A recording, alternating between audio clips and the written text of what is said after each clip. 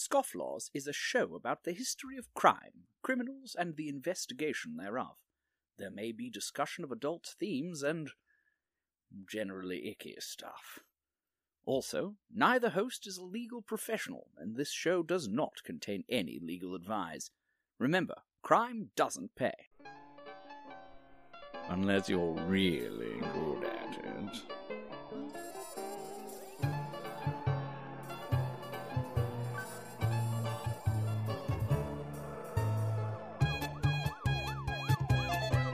Hello, and welcome to the Scofflaws, a history of law and disorder. My name is Sean, and joining me, as always, is my lovely co-host, Kate. Say hi, Kate. Hi, Kate. So, Kate, how's your week been under the sea?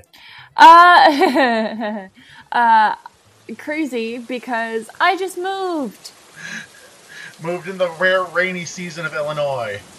Yeah, it's monsoon season here in Chicagoland, and, yeah, we Like, moved. no joke, it's rained all week. With the exception of, like, the 3 hours I was moving on, Tuesday. But I was moving hungover, so maybe it was just to make up for the fact that I was ridiculously hungover. You stole some of the Bristol weather luck. Oh, yeah. You want to tell people? I mean, I know the reason why you're hungover, and unfortunately I didn't get to go to it. Yup, it was a blast. For those of you who don't know, we closed out the Bristol season this week. That is one of the two reasons why our episode is late. The other is the fact that I moved. So, you get a Saturday episode! Yay! Alright, so, what are we talking about on this fine, I imagine, very cloudy Saturday? Well, we are talking about Labor Day, specifically one of the labor movements that didn't necessarily start in Chicago, but it got most of its traction in Chicago. We're going to be talking about how the 8-hour workday developed. All right, so let's talk about that 8-hour workday.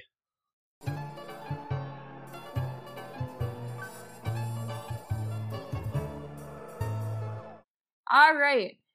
The labor movement as we know it in the city of Chicago really started in the 1860s, around 1864. And what people wanted, most of all, was an 8-hour workday. Which... reasonable. Yeah. I've worked a lot of jobs where it wasn't 8 hours. It was many, many, many hours a day.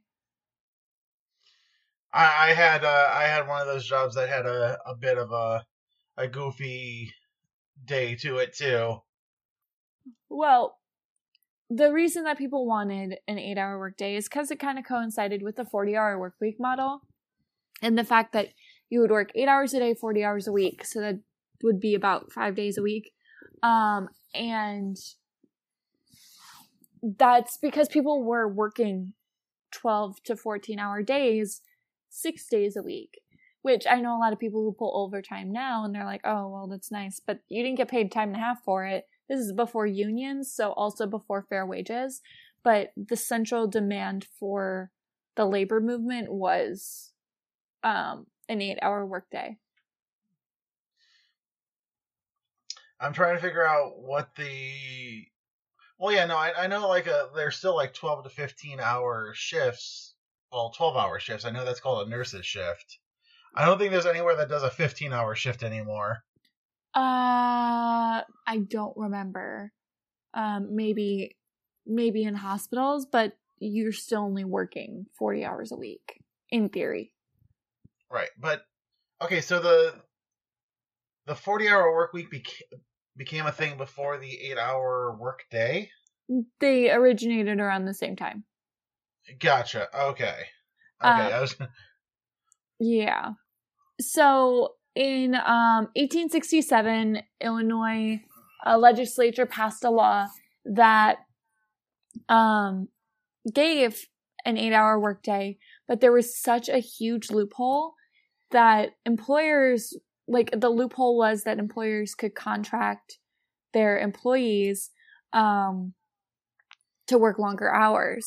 So they were sliding it into contracts of like hiring contracts. So you didn't know what you were signing. And also consider the literacy rate of the United States. Blue collar workers weren't always literate. So they were just signing an X where their name was supposed to be. And they didn't know that they were signing away a contract to work 1 million hours a week. To be fair, the United States is much more literate nowadays, and there's a lot of people who still don't read contracts before they sign them. Exactly. So, in an effort to kind of get rid of the loophole, the Chicago Labor Organization, it was called Chicago Labor, called for a citywide strike on May 1st, 1867. And guess what that did, Sean? Shut the city down? For an entire week. Oof. The city's economy was shut down for an entire week. And it's not like Chicago's a small city. I mean, anyone in the United States knows that Chicago's like one of the big hub cities for like trade and transport. And if you're outside the United States, you might still know of Chicago, but not know like the significance of it in the United States. If you are listening outside of the US and you kind of don't understand Chicago, think of it as the New York, but for the center of the United States. Okay, I can describe that better because I really liked like my 8th grade like history and geography class, social studies. Anyway, so you can go from the Atlantic Ocean to New York, and that's your first inlet to like the United States if you're doing seaborne trade. But then we have something called the Great Lakes, which is just like a bunch of bananas hanging down from Canada onto our heads. That you can then go from, I think it's Lake Erie is the one that touches New York. And you can go up Lake Erie to the hub of the bananas and go down Lake Michigan, and then you've hit Chicago. And this is all connected via a complicated river system and such. Chicago is called the second city for that reason, because it's like the second city you go to in the United States, among other reasons. There are many reasons why Chicago is called the second city, but we digress. When the strike in 1867 collapsed, the entire law that like gave some semblance of an 8-hour workday collapsed with it. So workers were left completely unprotected. Oh no, so the strike didn't work. Nope. Not at all. Oh man, that's awful. So now they were back to just working whatever hours they were told they had to work? Exactly. In the 1880s, the issue came back to light, and it was the key demand to most labor unions, especially in Chicago. In 1884, there's an organization called the Federation of Organized Trades and Labor Unions. It's now called the American Federation of Labor. This organization urged American workers to observe an 8-hour workday beginning May 1st, 1886. So it gave these people a 2-year leeway. They wanted to, instead of like trying to fight for legislation, because at this time politics was super corrupt, see robber barons, but they were trying to, instead of having a legislative action, have a more direct action. So these workers were going to go into work only for 8 hours. All right. So, I mean, that makes sense. I mean, to be fair, we're still dragging our feet legislatively on, like, minimum wage and things like that should really change, but... Yes. So, true to form, the United States was dragging its feet. And this movement really united all types of people in the Chicago and the country. People of blue collar and white collar work, skilled and unskilled if you want to go that way.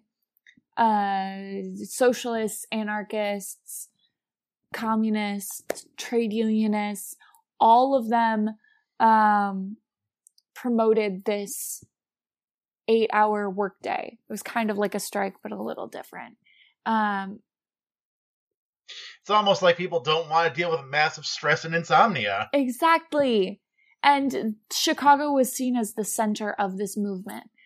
These organizations were all over the country, and they made Chicago as their center for the 8-hour workday movement thing for May 1st, 1886.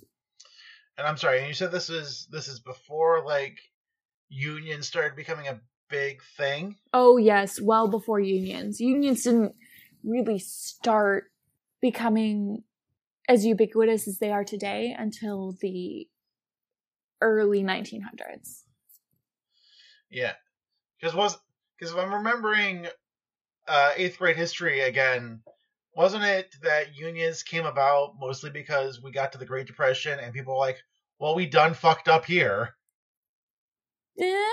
Kind of. The union movement was in full swing by the Depression, actually. Ah. It's more so the Depression. We'll talk about it because I have a bit on it. Okay. So May 4th, 1886 or 1887. I'm getting my dates mixed up again.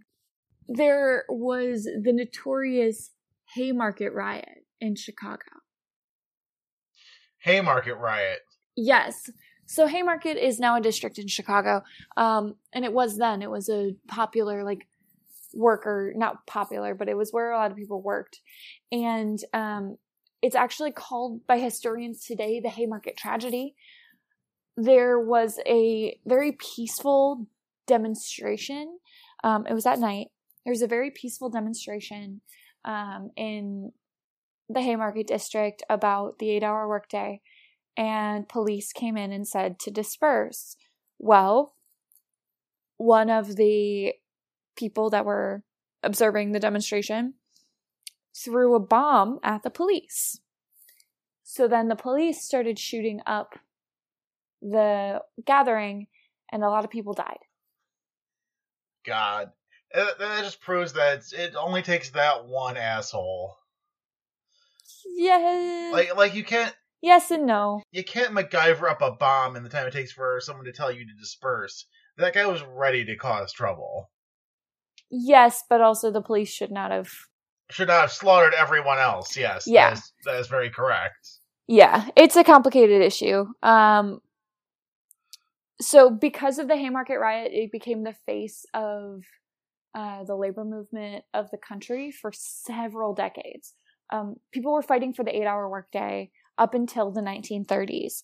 And a lot of unions were putting it in their provisions, and this was before collective bargaining, where unions could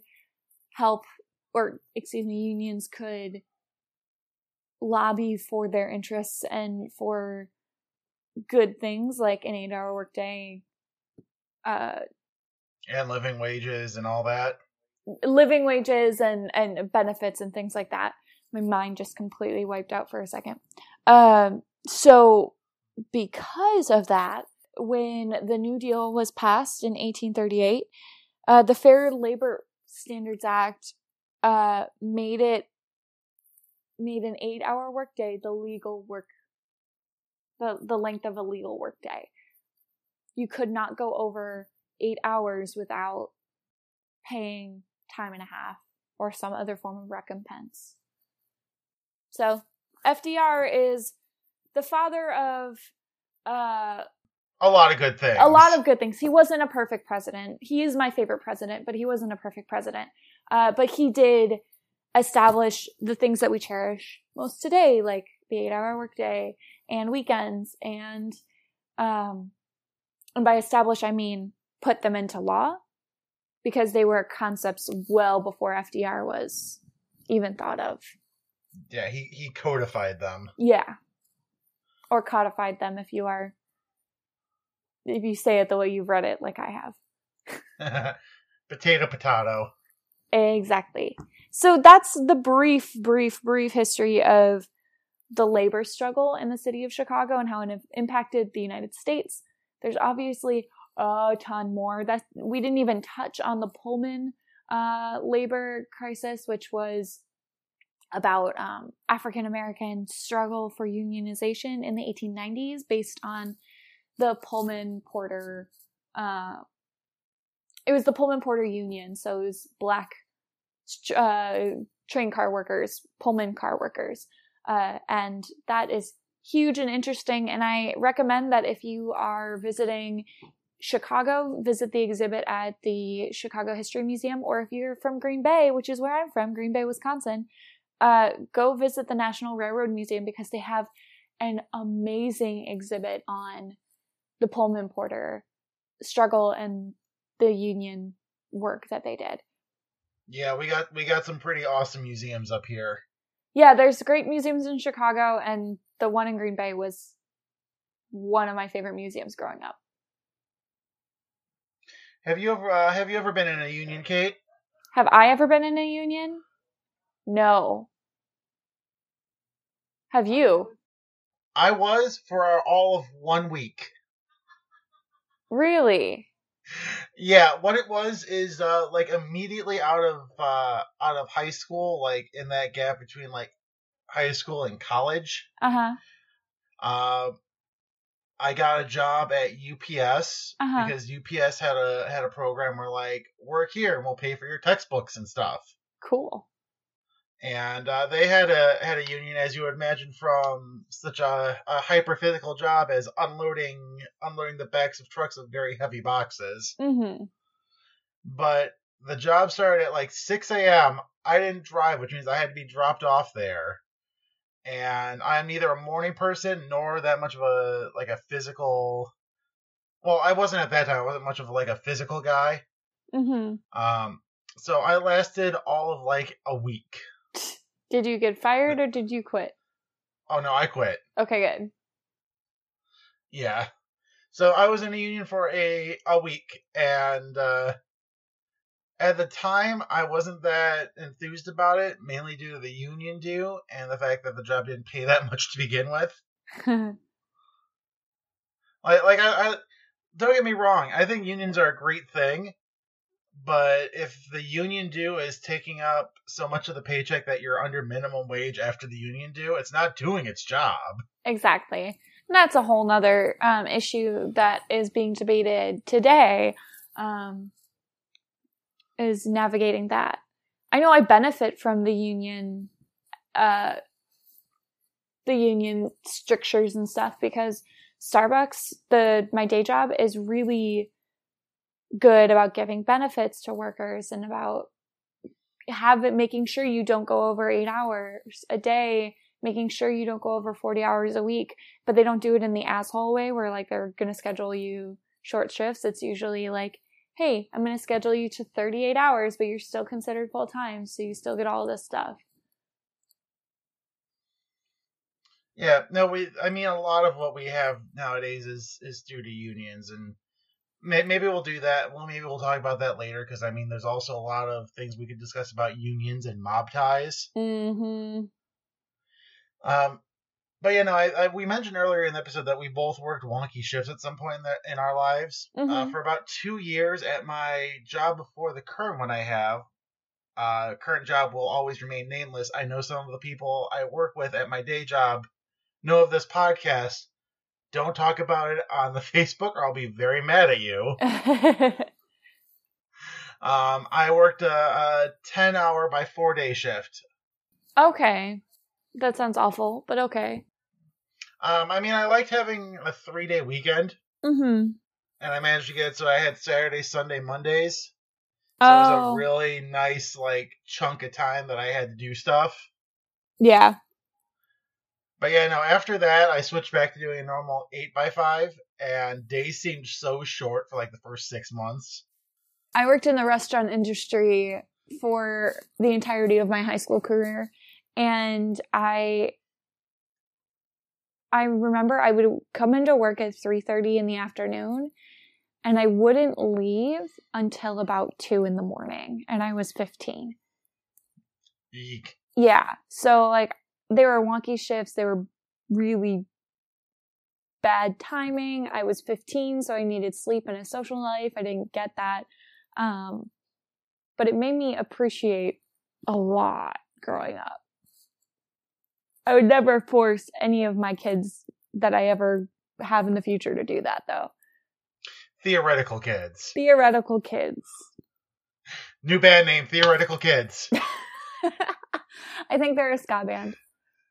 Oh, God. They went to the dark side. I actually enjoy ska. I never got into it. I think we've digressed enough to fill an episode. Yeah, I'd say so. So, again, thank you all for listening.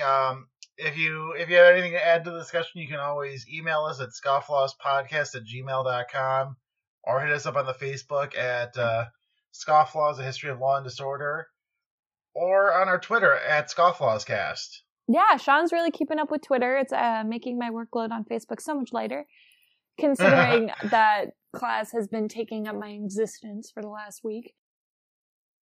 Yeah, that college life, though. Mm-hmm, that grad school life, it's even worse than my undergrad. Ugh. I never made it that far. I went to a scam college. And I'm not afraid to admit that on podcast. I went to a school that was a straight up scam. Maybe we'll talk about that at some point. Yeah, we'll talk about the legalities of fake colleges like Trump University and stuff. Well, luckily it wasn't Trump University. Even I was smart enough not to go fall for something like that. But the normal stuff, rate, review, and subscribe to us on iTunes or wherever you listen to the podcast on. Reviews and subscriptions really do help make iTunes show the podcast to other people. So if you have like 5 seconds, it would be greatly appreciated if you just clicked a button and wrote a few words. And if you want to help keep the lights on, you can always visit our Patreon, which I will start. What's the word I'm looking for here? Maintaining? Sharing too, yes. Sharing and maintaining, because right now it's kind of a jumble. Yep. I honestly, I set it up because I felt wrong to not have it set up and ready to go by the time we launched it. I didn't expect anyone to donate to it, so I never really properly set it up. But we're almost 20 episodes in. I should get it running, right? Right. Holy crap, we're almost 20 episodes in. I think this is 17. I think this is episode 17. Huh. Cool. Shows how much I pay attention. I'm sure I'm wrong too. It might be 18. I don't know. But yeah, I think that's all of our rigmarole for the end. And let's see here. And I have the weird law pulled up here. Oh, good. All right, so this one comes out of Colorado. It is illegal for liquor stores to sell food or grocery stores to sell any alcohol except beer that is at most 3 point. I assume that means 3%, which would be a really light beer. You can't buy your eggs at the liquor store, and you can't buy your vodka at the grocery store. Oh, well, Wisconsin would go under as a state immediately. Yeah, no, there'd be riots. Yep, because I definitely have gone to buy eggs at the liquor store because our liquor store is the closest store. That's not the direction I thought you would take it, but that is amazing. Yep. Welcome to Green Bay, Wisconsin. Here's your eggs and vodka. If you're listening, Mom, I love you. Send us cheese curds. Alright, that's enough shenanigans for one day. This has been Scofflaws, A History of Law and Disorder. Thank you all for listening. Say bye, Kate. Bye, Kate.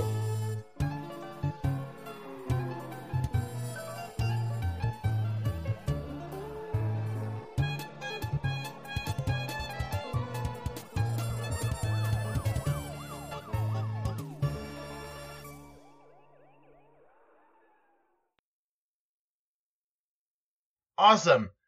Hold on just a second. Gilda, knock it the fuck off. Trey, call Gilda. She's scratching at something. Yeah. Oh, she is in a cabinet. All right. So let's talk about that 8-hour work week or now. That'd be nice.